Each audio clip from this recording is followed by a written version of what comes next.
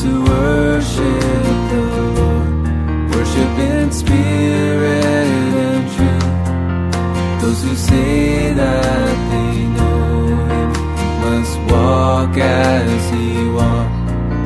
Those who worship the Lord, worship in spirit and truth. Those who say that they know Him must walk as He walked. He is the way and the truth, and in Him is the life.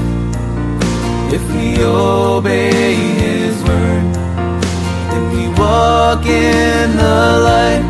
He is the way and the truth, and in Him is the life.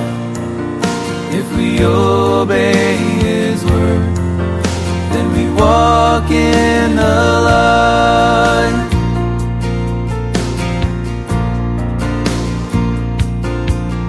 If we say that we know Him, but we don't keep His word, then we walk in the darkness, and the truth's not in us. If we walk in the light, we will have fellowship sweet, and the blood of Jesus will cleanse us from sin. He is the way and the truth, and in Him is the life.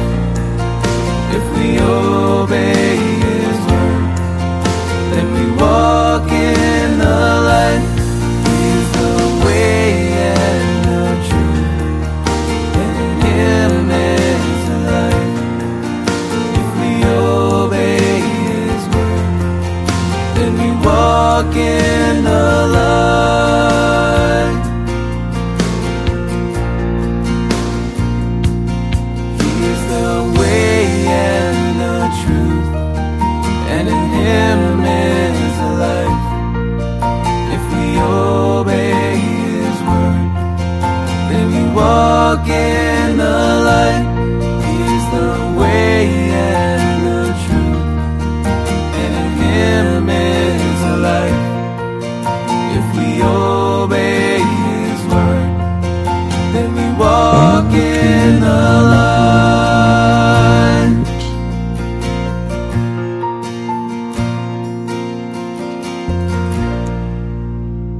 Well, good morning, friends. How's everybody doing this morning? Hopefully you're doing well. Wakey, shaky, right? Time to get up and get into our day. Yes, it is. Yesterday we were in 1 Corinthians chapter 11. And we are going to stay in chapter 11 today. And it's a bit of a more challenging passage. Reason I say that is because it gets into things that are debatable. Now, yesterday we talked about hair and head coverings and what does this passage say? And now I did say that to a certain measure there were we have to be careful of not saying, well, that was the culture in that time. Because the problem that we can have when we say it was the culture of their time is then we open up a little bit of a doorway wherein people can say, well,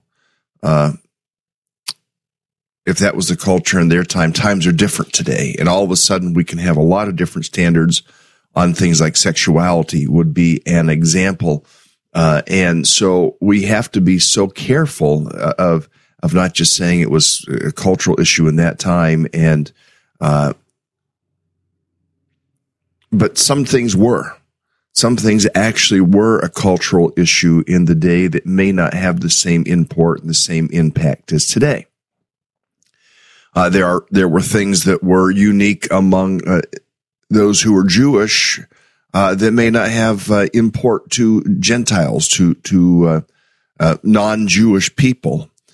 And this area that we're in 1 Corinthians about head coverings and hair, could be one of those areas where there culturally in the time was, in fact, a stir about whether people should have their heads covered or not have their heads covered. In fact, there was even differences developed among the Jewish people around the first few centuries after the birth of Christ, and different practices and different customs related to hair and head coverings. The thing that I really want us to take out of 1 Corinthians 11 from verse 2 down through until verse 16 is the fact that God has created an order. That is the overarching, larger principle that I think we need to grasp hold of in relationship to this section of Scripture, that there is an order, and we want to resist the order. We want to push back against the order, and that is something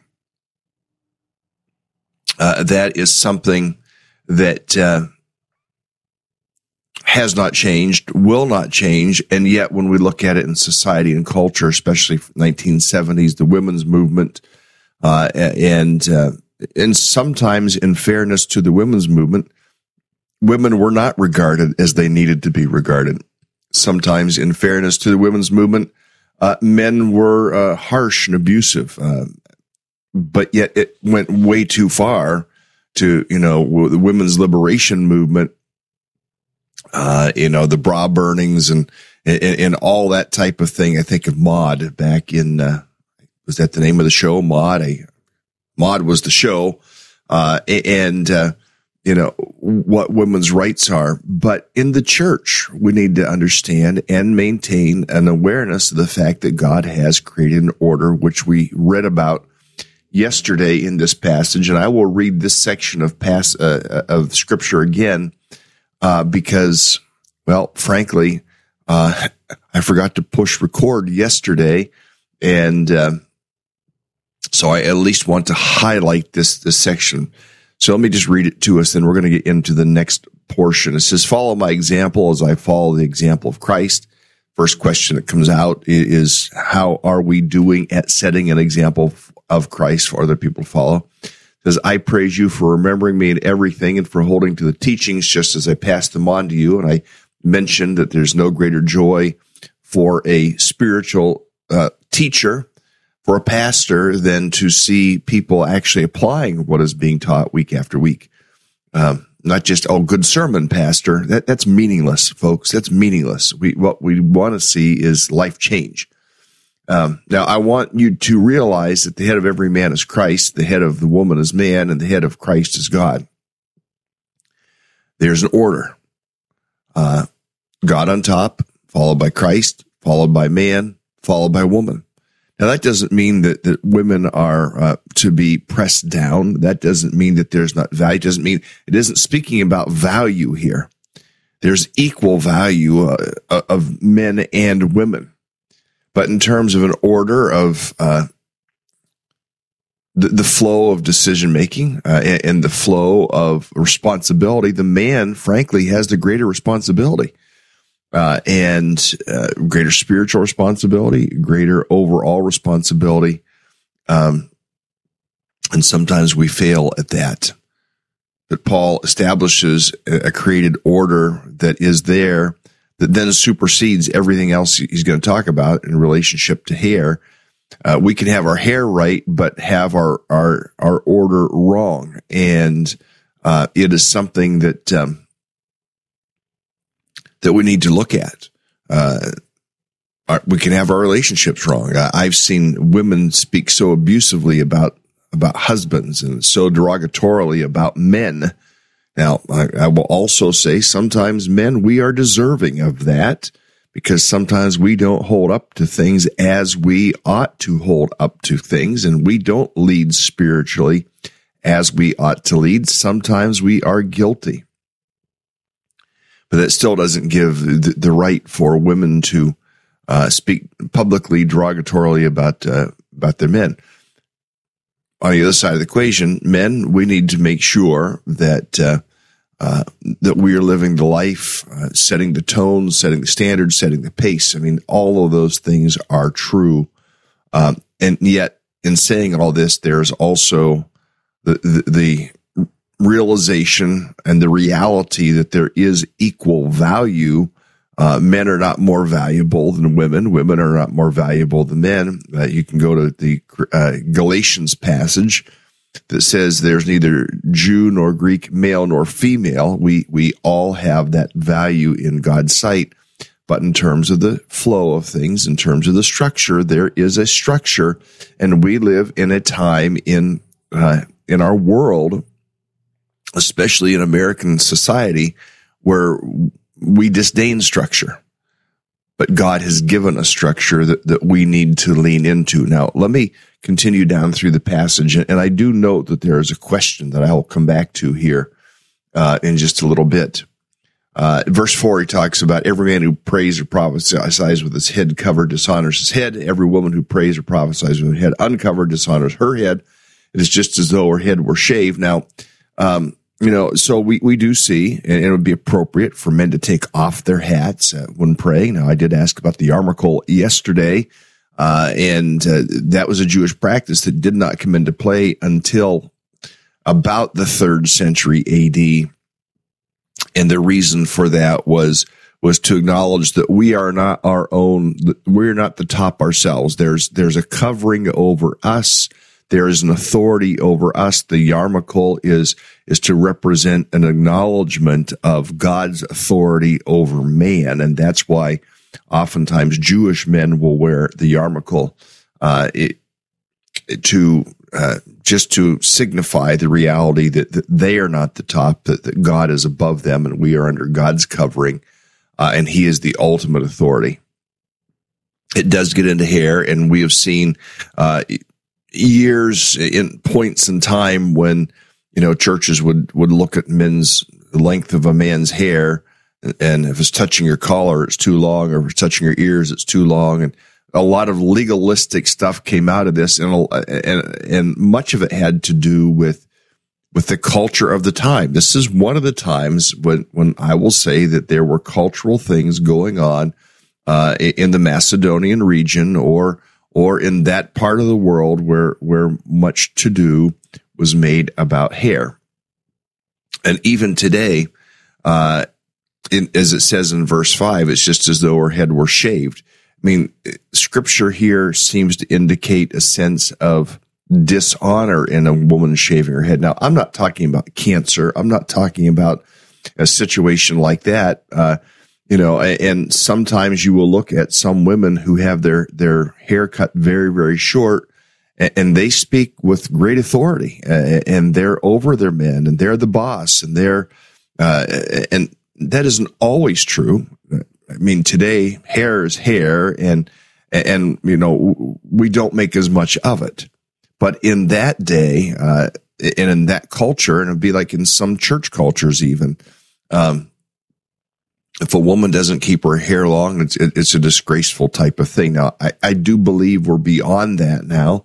I do believe that if a man has longer hair, and in most instances, especially in American culture, no big deal. If a woman has shorter hair in American culture, no big deal. And yet, behind that, the thing we have to look at and we have to ask the question of is, but what about an acknowledgement of the authority of Christ? What about an acknowledgement of the authority of God? What about an acknowledgement of the roles that God has given us? You can have longer hair or shorter hair, or maybe not meet what we read in this passage culturally, and yet still be very, very much in line with understanding the God-ordained roles that we have. Let me just continue on down. We did cover this yesterday, and this is a little bit of recap. It says, verse 7, a man ought not to cover his head, since he's the image and the glory of God, but a woman is the glory of man. And that's why it says that women should cover their head, because they represent man in the created order of things. Now, there were days, and I'm a little bit too young in my Christian faith to remember these days. I think it was maybe a larger thing, especially in the South. I live in the North in America, where women would wear these great big hats. And, the statement of the hat wasn't so much to cover the head as to say, hey, let me impress you with my hat.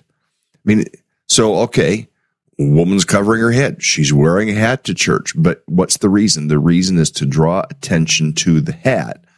And so that's where in some cultures, like the Mennonite culture, the Amish culture, theirs are very plain coverings and very small coverings so as not to draw attention to self. Some of you might be old enough to remember situations where women would wear those big hats, and I believe that missed the mark also, because it wasn't to cover their head to give deference to men and men's roles as much as to draw attention to self. Dresses can be the same way. The way we dress, all of that can be part of that. In fact, today, clothing has gone the opposite direction. The more tattered your jeans can be, and the holes in your clothes and all that, well, that also draws attention to self. And we don't want to draw attention to self. We want to draw attention to God. Let me just keep going here. Just a little bit of recap. Man did not come from woman. Woman came from man, and that is a created reality. Back in Genesis chapter 2, neither was man created for woman, but woman for man. We're actually created for each other, to fulfill each other. But the reality of it is, when you go back to Genesis chapter 2, man was made first, and he was alone, and God saw that man was alone, and so God created a woman for man to complement him. That's why we talk about complementarianism. To fulfill him, to give him the companionship that he needed of another like him. Could God have been that companion? Yes, but God wanted man to have a companion like him. Now, let me I'll finish this section. I keep saying that. For man did not come from woman, woman for man, neither was man created for woman, but woman for man. For this reason, because of the angels, the woman ought to have a sign of authority on her head. That sign of authority is giving deference again to understanding and giving credence to the God-given roles that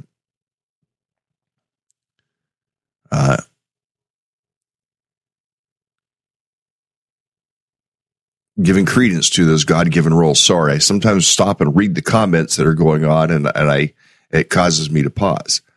In the Lord, woman is not independent of man, nor is man independent of woman. And this is a very good statement in verse 11. The fact is, we need each other. Without men and women, there would be no babies. There would be no procreation.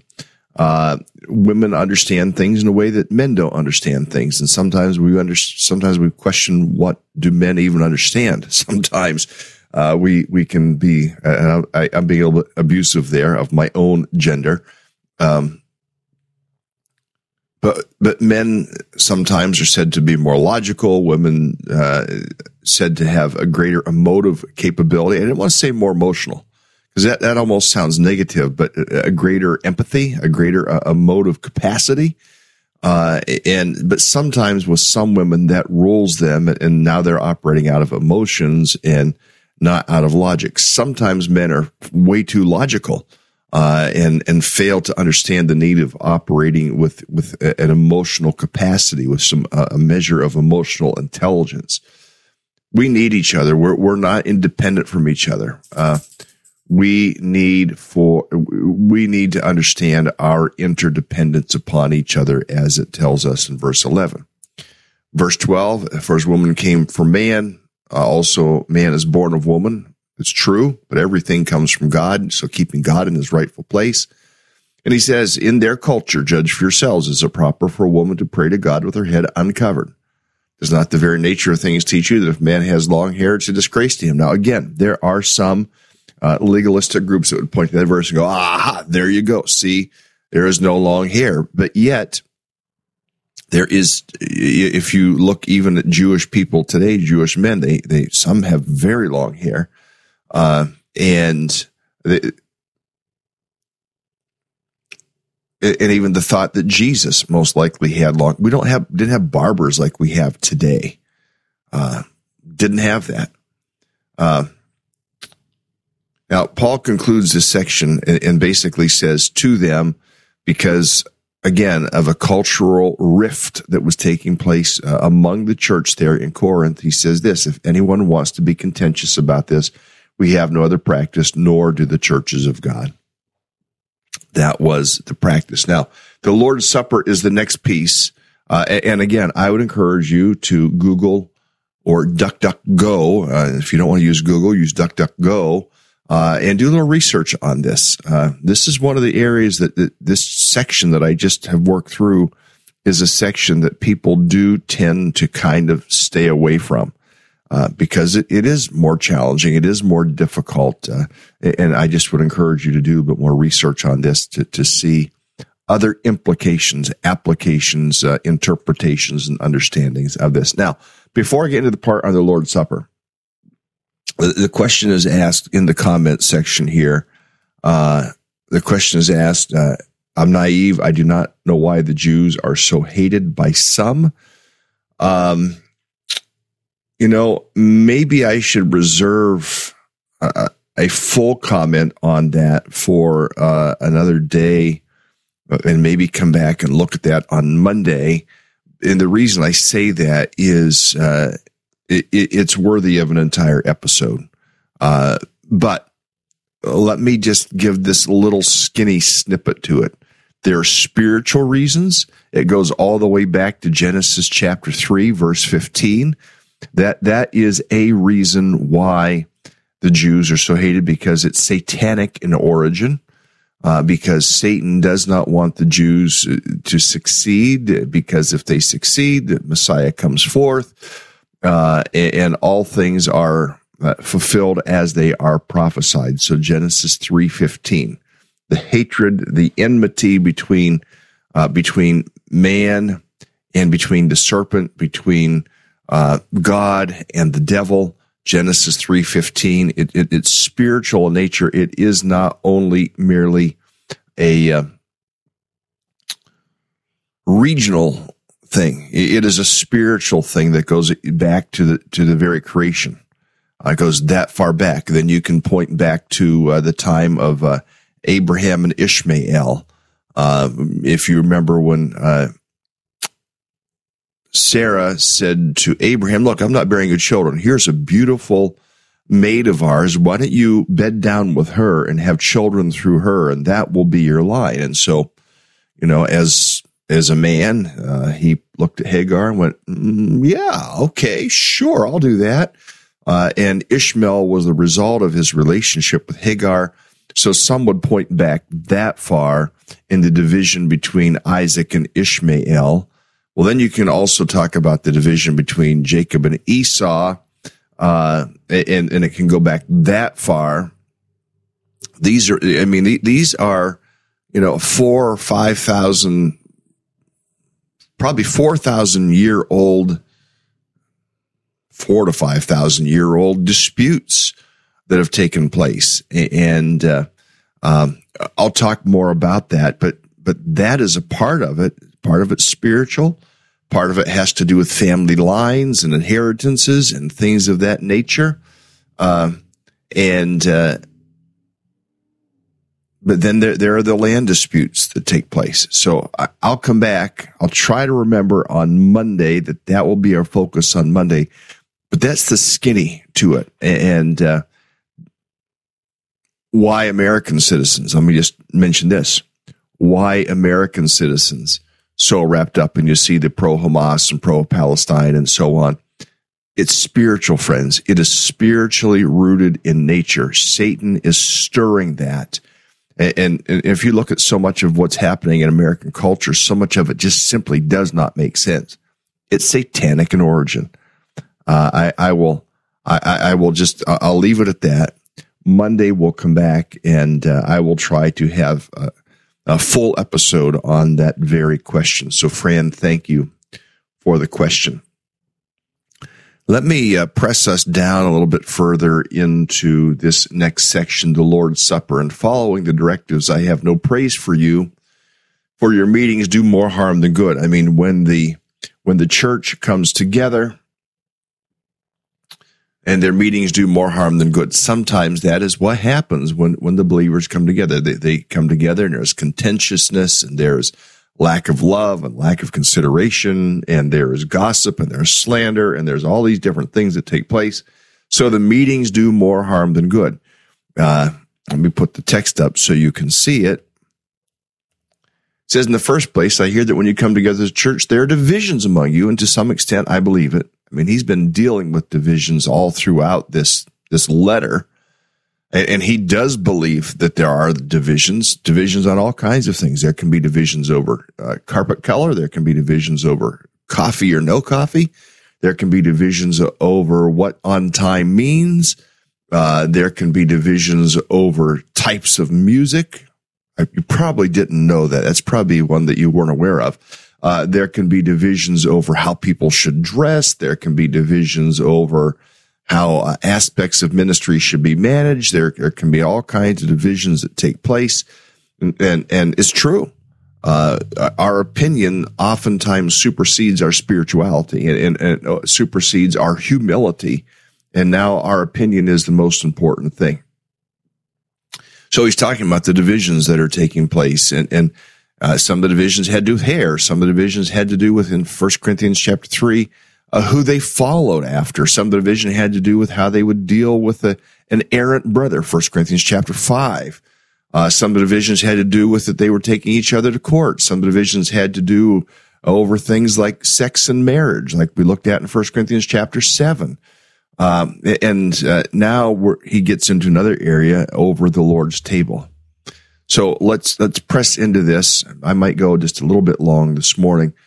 He said, in the first place, I hear that when you come together as a church, there are divisions among you. In some extent, I believe it. That's verse 18. Verse 19, I doubt there have to be different.